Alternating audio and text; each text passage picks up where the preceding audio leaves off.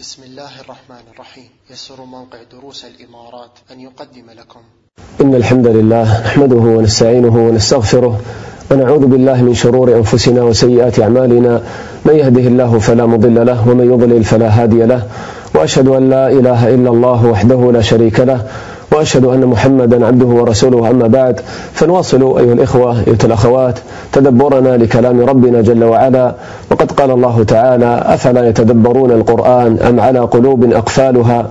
عسى أن نفوز ببشرى نبينا وحبيبنا محمد صلى الله عليه وسلم، حيث قال: وما اجتمع قوم في بيت من بيوت الله يتلون كتاب الله ويتدارسونه بينهم إلا نزلت عليهم السكينة وغشيتهم الرحمة وحفتهم الملائكة وذكرهم الله في من عنده. نسأل الله تعالى الكريم من فضله. أيها الإخوة أيها الأخوات، معنا في هذه الحلقة سورة جليلة على قصرها، يقول فيها الإمام الشافعي رحمه الله تعالى: لو ما أنزل الله حجة على خلقه إلا هذه السورة لكفتهم، ألا وهي سورة العصر. يقول الله تعالى: والعصر إن الإنسان لفي خسر إلا الذين آمنوا وعملوا الصالحات وتواصوا بالحق وتواصوا بالصبر. حقا كما قال الإمام الشافعي رحمه الله، العاقل إذا سمع هذه السورة يفكر كيف أنجو من الخسران. الله تعالى يقسم على هذه الحقيقة: إن الإنسان لفي خسر. فهذه السورة كافية للناس في وعظهم وتذكيرهم. إذا سمعها العاقل أراد أن ينجو من الخسران فيتصف بهذه الصفات التي ذكرها الله تعالى في هذه السورة. ومما يدل على عظيم شأن هذه السورة ما ذكره ابن كثير رحمه الله تعالى، أن عمرو بن العاص رضي الله عنه، وهذا كان قبل أن يسلم أيها الإخوة، وفد عمرو بن العاص على مسيلمة الكذاب، فقال له مسيلمة: ماذا أنزل على نبيكم هذه المدة؟ فقال له عمرو بن العاص وهو على كفره، قال له: أنزل عليه سورة وجيزة بليغة. قال: وما هي؟ قال: والعصر إن الإنسان لفي خسر إلا الذين آمنوا وعملوا الصالحات وتواصوا بالحق وتواصوا بالصبر. فقال مسيلمة الكذاب لعمرو بن العاص، قال له: وقد أنزل علي مثلها. قال: وما هي؟ قال: اسمع يا عمرو. قال: يا وبر إنما أنت أذنان وصدر وسائرك حفر النقر. يا وبر، الوبر دابة تشبه الهرة، يقول يصف هذا الحيوان: إنما أنت أذنان وصدر، له أذنان كبيرتان وصدر كبير، وسائرك حفر النقر، يعني هزيل ضعيف. سبحان الله، هذا كلام. فقال له عمرو بن العاص وهو كافر، قال له: يا مسيلمة، والله إنك لتعلم أني أعلم أنك كاذب. الشاهد من هذه القصة الإخوة، تأملوا كيف عرف عمرو بن العاص رضي الله عنه، هذا كان قبل أن يسلم وهو كافر، يعني وهو يسمع ما يسمع من القرآن من النبي صلى الله عليه وسلم. تأملوا كيف اختار هذه السورة، سورة العصر، ليحاج بها مسيلمة الكذاب. هذا مما يدل على عظيم شأن هذه السورة. وأيضا هذه السورة في الحقيقة كان الصحابة رضي الله عنهم يتواصون بها ويتناصحون بها، فقد ثبت أن الرجلين من أصحاب النبي صلى الله عليه وسلم إذا التقيا لم يتفرقا حتى يتلو أحدهما على الآخر سورة العصر، ثم يسلم أحدهما على الآخر وينصرفان. تأملوا كيف يتناصحون بهذه السورة، يتعاهدون على هذه السورة، لأنها منهج حياة في الحقيقة للمسلم. وتأملوا في ترابط سور القرآن الكريم.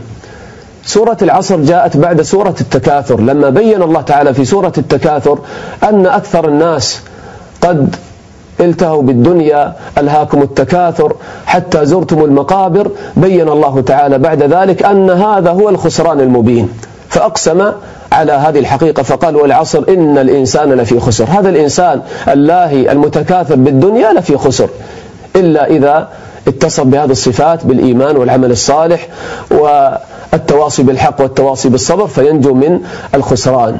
وأيضا من المناسبات بين السورتين، بين سورة العصر والتكاثر، تأملوا في آخر سورة التكاثر الله تعالى يقول: ثم لتسألن يومئذ عن النعيم.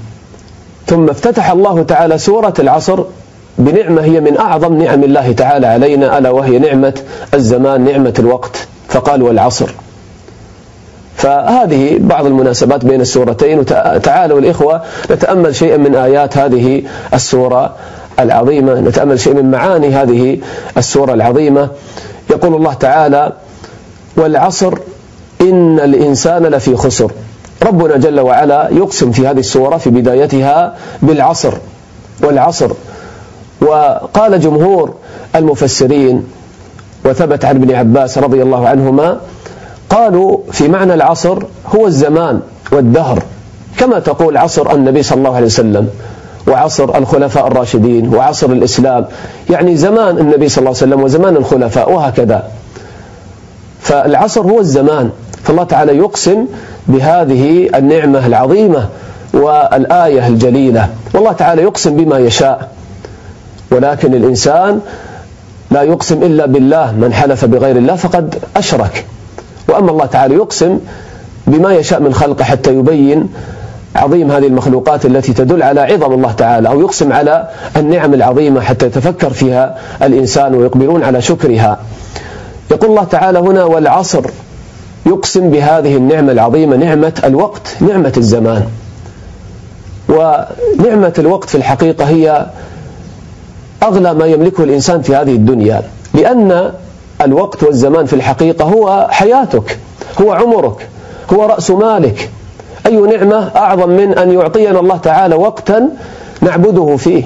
العصر والوقت الإخوة هو زمان للتنافس والتسابق إلى الله، هو زمان للحرث ومزرعة للآخرة، يتحدد مصيرك عند الله في الجنة بأوقاتك في الدنيا. فهذا الوقت هو أغلى ما يملكه الإنسان في هذه الدنيا. فالإنسان عبارة عن أنفاس وعبارة عن أوقات، هذا هو حقيقة عمر الإنسان. ولذلك يقول الحسن البصري: يا ابن آدم إنما أنت أيام مجموعة. الإنسان عبارة عن أيام، كلما مضى يوم مضى بعضك. ولذلك سنسأل عن هذه النعمة غدا يوم القيامة، كما قال النبي صلى الله عليه وسلم: لا تزول قدم ابن آدم يوم القيامة حتى يسأل عن 5، ذكر منها قال عن عمره فيما أفناه. ثم خص من العمر الذي هو نعمة الوقت، خص منه الشباب، الزمان والوقت الذي فيه القوة، هل تعبد الله تعالى فيه أو تعصي الله تعالى؟ قال وعن شباب فيما أبلاه. فالمسلم عليه أن ينتبه لوقته ولحياته. والأمر الإخوة والله خطير جدا. النبي صلى الله عليه وسلم يقول: أعمار أمتي ما بين 60 إلى 70، وأقلهم من يجوز ذلك. يعني لو فرضنا أنك عشت 60 سنة، تنام في اليوم 8 ساعات أو 5 ساعات، يعني تقريبا 15 سنة من عمرك كلها في النوم.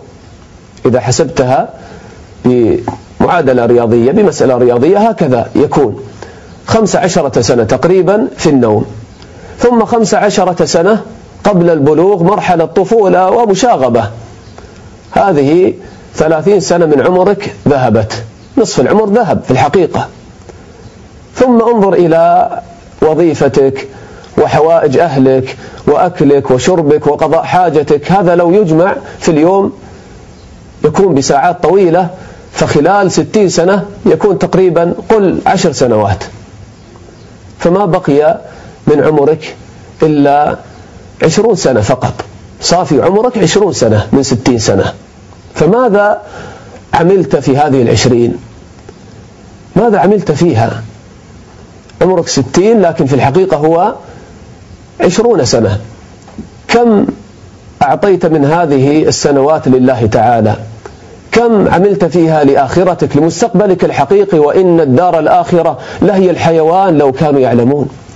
فالعاقل أيها الإخوة الذي يريد أن ينجو من الخسران عليه أن لا يضيع نفسا من أنفاسه في غير ما ينفعه في الآخرة، لا يضيع نفسا من أنفاسه في غير ذكر الله وطاعة الله.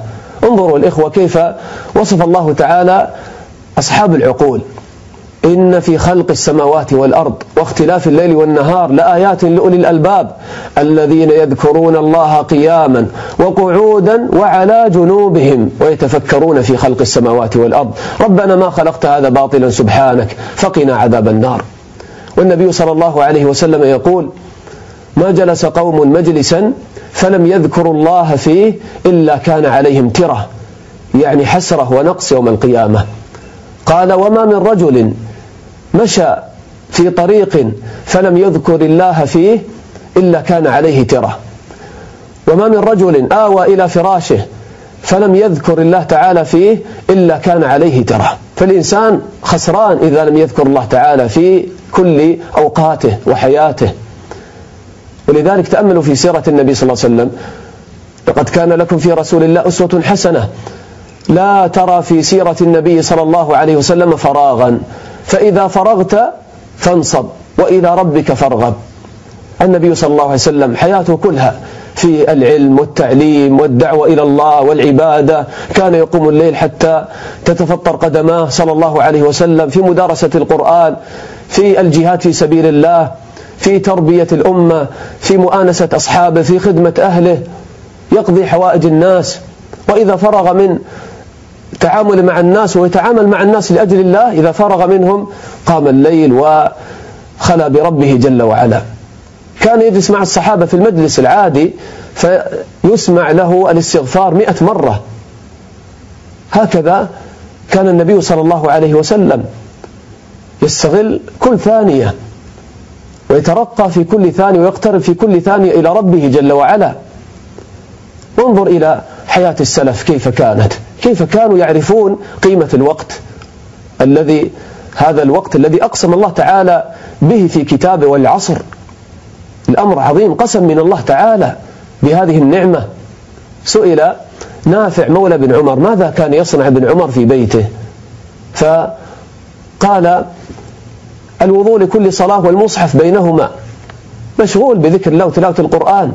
النبي صلى الله عليه وسلم مر ذات يوم على عبد الله بن عمرو بن العاص رضي الله عنهما، هو وأمه كان يطينان حائطا لهما، يعني بيت له حائط وقد أصبح قديما، فجعل عليه الطين هكذا تزيينا له وتجميلا له إصلاحا له. فقال النبي صلى الله عليه وسلم ما هذا؟ قال يعني حائط لنا نصلحه. فقال النبي صلى الله عليه وسلم ما أرى الأمر إلا أعجل من ذلك، يعني لا تضيع وقتك في هذه الدنيا وأنفاسك في أمر لا ينفعك في الآخرة ولا يضرك في دنياك ودينك إذا تركته. اشتغل بالنافع، أقبل على طاعة الله وذكر الله. الحسن البصري رحمه الله يقول أدركت أقواما كان أحدهم أشح على عمره منه على درهمه، يبخلون بأوقاتهم وثوانيهم مثل ما نبخل نحن اليوم بأموالنا.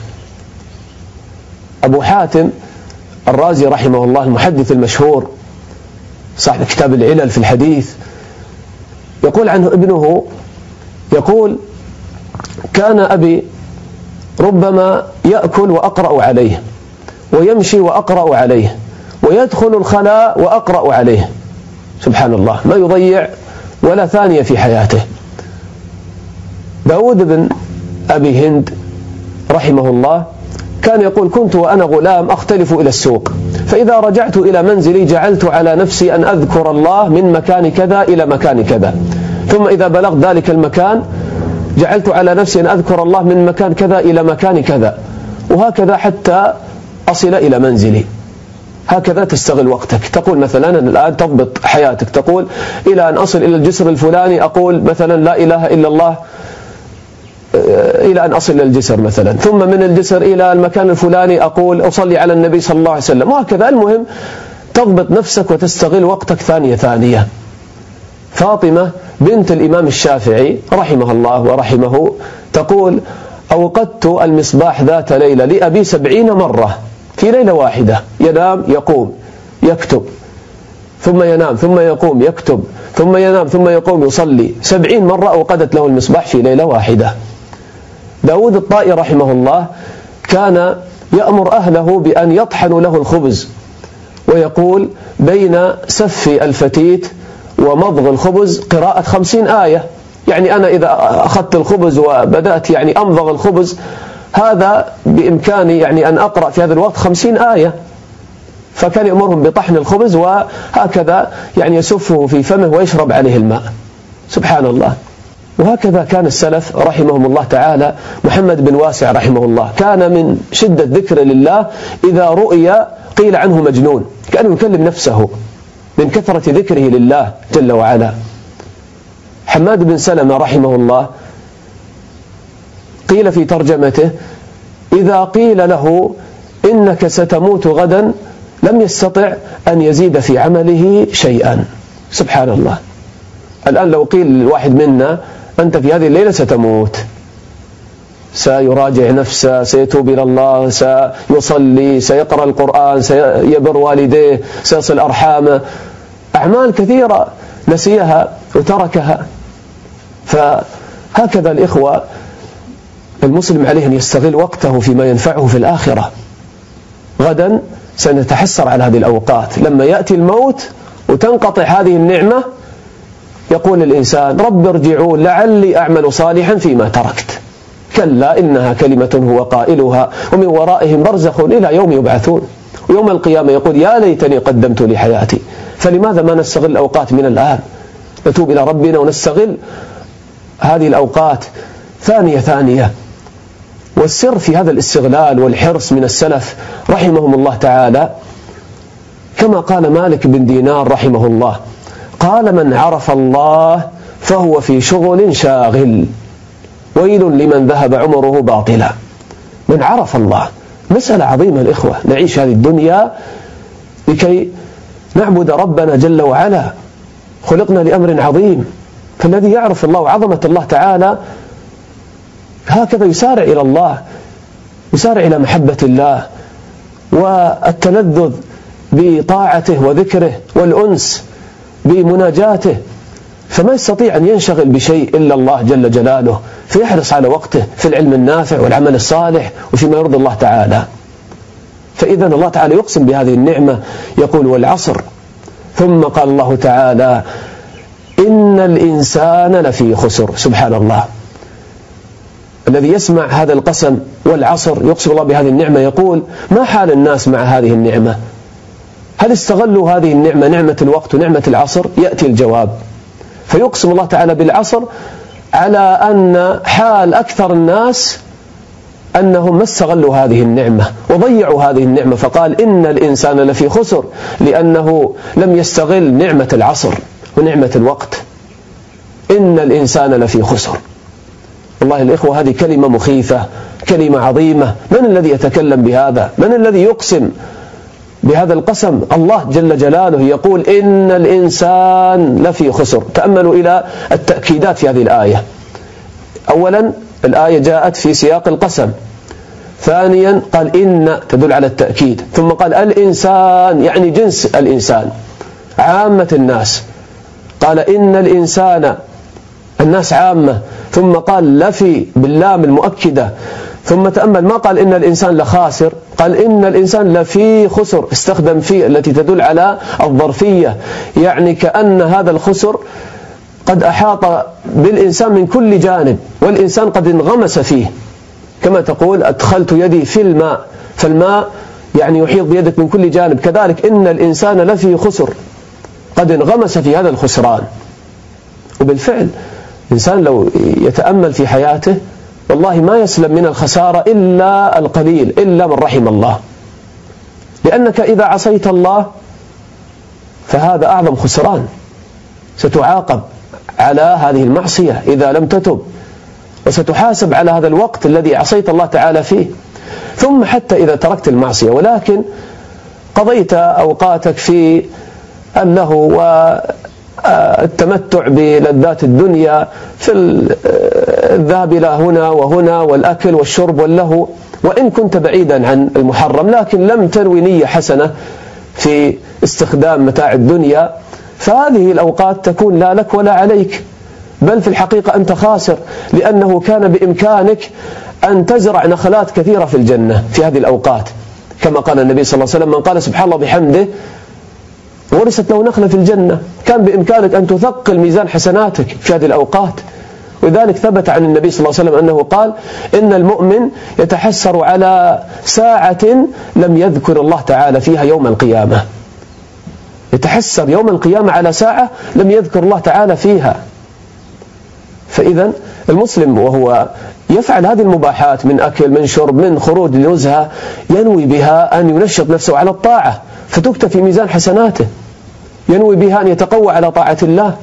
ثم أيضا حتى الطاعات التي يفعلها المسلم، بعض الناس يؤدي الطاعة وقد في الحقيقة يخسر، لأنه يدخل الطاعة ولا يخشع فيها، يصلي ولا يخشع، فهذا في الحقيقة نعم أدى الصلاة والحمد لله، ولكن لينتبه المسلم لنفسه، لا تكن من الخاسرين، لأن غيرك يخشع في الصلاة ويسارع إلى الله وتكون مرتبته أعلى من مرتبتك في عبادة الله في الصلاة، فإذا أنت في النهاية في النتيجة خاسر.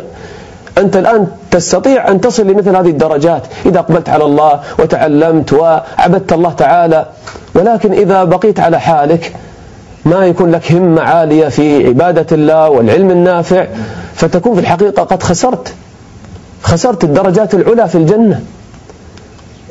وانظر إلى الناس أيضا اليوم، لما انصرف كثير من الناس عن طلب العلم الشرعي، كان مجالس العلم الإخوة يحضرها آلاف من الناس في زمن السلف رحمهم الله تعالى. لما انصرف كثير من الناس عن هذا الخير العظيم، عن تدبر القرآن والسنة وعن العبادة وعن الدعوة إلى الله والأمر بالمعروف والنهي عن المنكر، خسروا كثيرا في الحقيقة، لأن هذه الأعمال كم لها من الدرجات والحسنات عند الله تعالى. فبذلك تتيقن بهذه الحقيقة: إن الإنسان لفي خسر، والله ما يكاد الإنسان يسلم من الخسران. ولذلك حاسب نفسك في كل وقت: هل أنا سأخسر هذه الأنفاس أم أنها ستكون في رصيد حسناتي يوم القيامة؟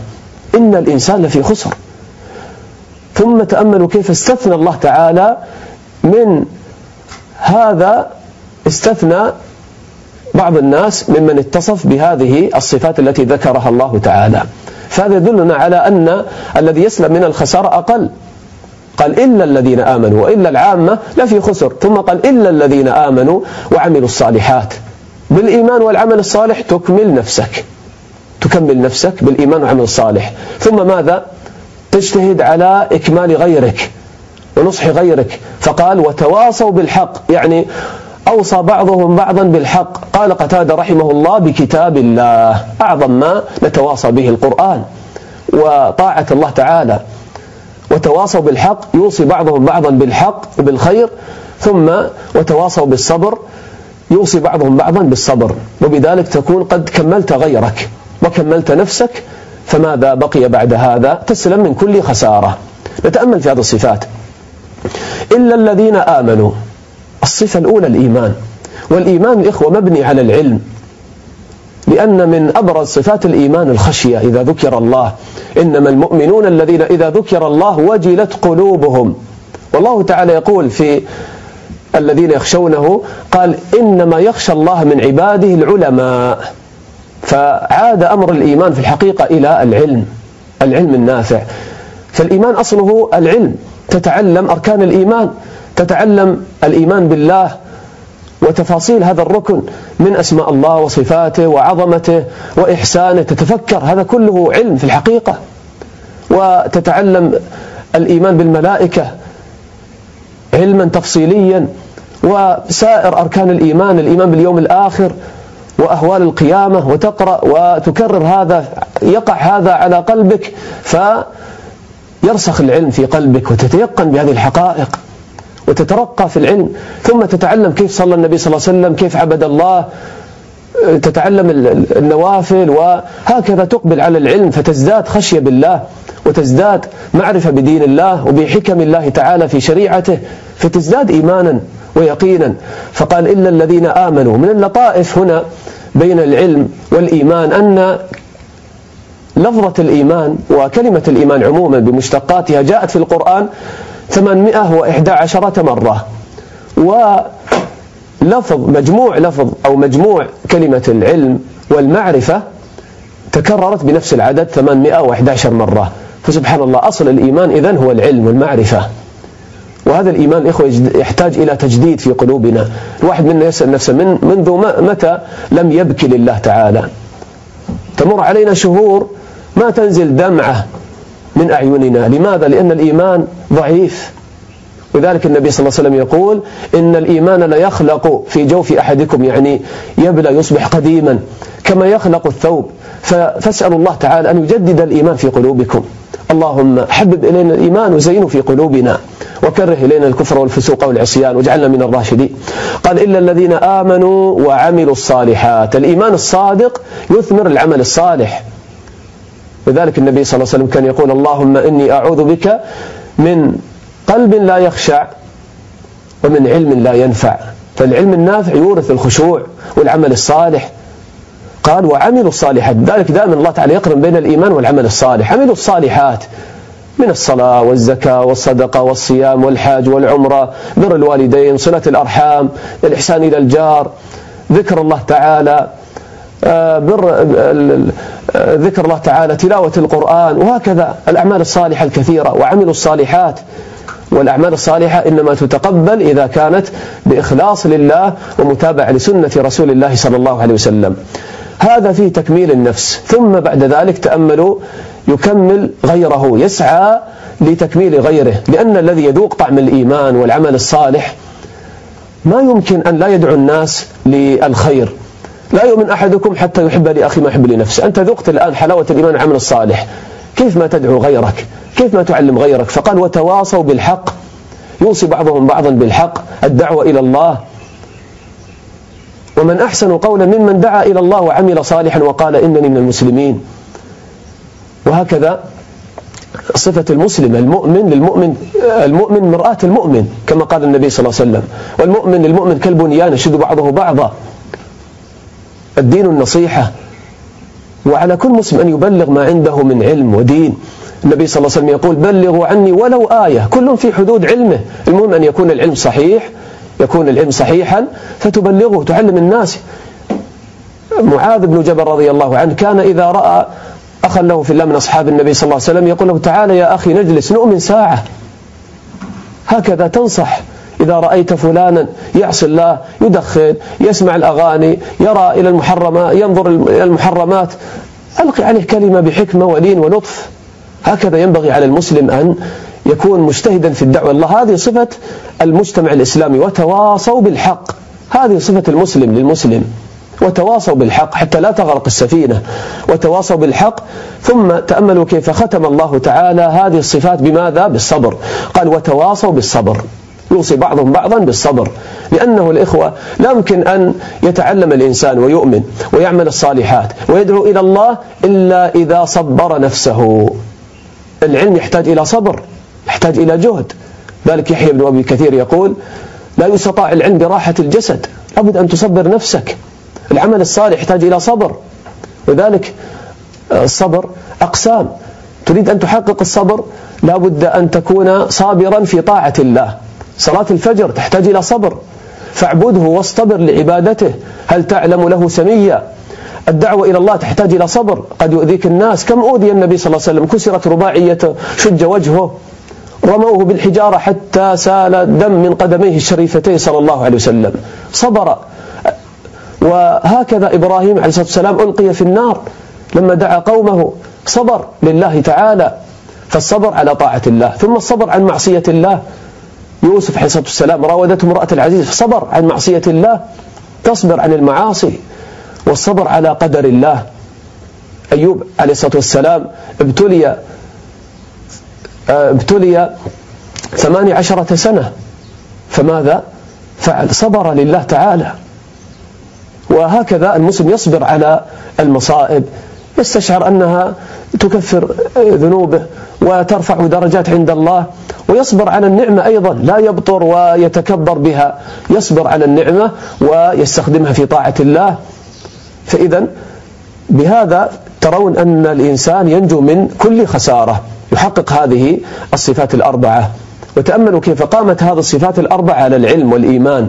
افتتح الله تعالى بالإيمان والعلم، إلا الذين آمنوا. لأن العمل الإخوة والدعوة إلى الله تعالى لا تكون صحيحة إلا إذا كانت مبنية على العلم.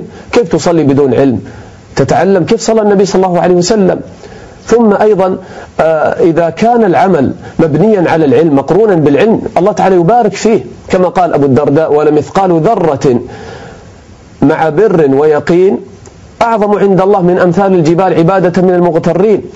فالإنسان إذا عمل عملا صالحا ولو كان قليلا لكن كان مبنيا على العلم بالله وخشية الله وعظمة الله ويتبع سنة النبي صلى الله عليه وسلم فيه، الله تعالى يبارك له في هذا العمل، يكون ثقيلا عند الله. وهكذا الدعوة إلى الله: قل هذه سبيلي أدعو إلى الله على بصيرة أنا ومن تبعني. أما الذي يدعو إلى الله تعالى بدون علم، لا يعرف التوحيد وسنة النبي صلى الله عليه وسلم، كيف يعلم الناس الدين؟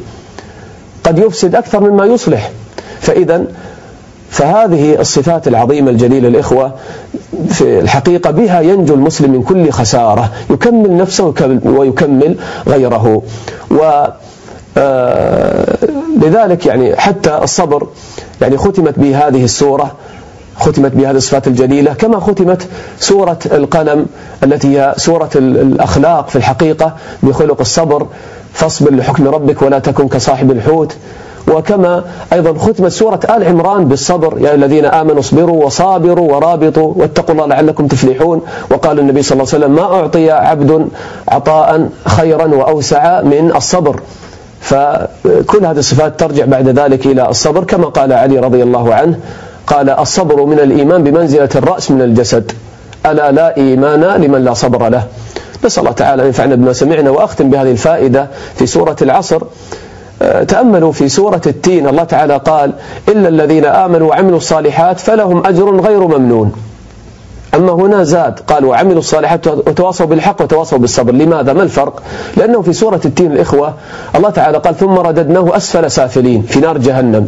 كيف تنجو من النار؟ بالإيمان والعمل الصالح، هذا يكفي في النجاة من النار، فاقتصر على هذا. لكن هنا الأمر أوسع وأعظم: كيف تنجو من الخسران؟ الإنسان قد يدخل الجنة لكن يخسر الدرجات العلى، فكيف تنجو من كل خسارة؟ بهذه الصفات الأربعة. نسأل الله تعالى أن ينفعنا بما سمعنا، والحمد لله رب العالمين، وصلى الله وسلم على نبينا محمد وعلى آله وصحبه أجمعين.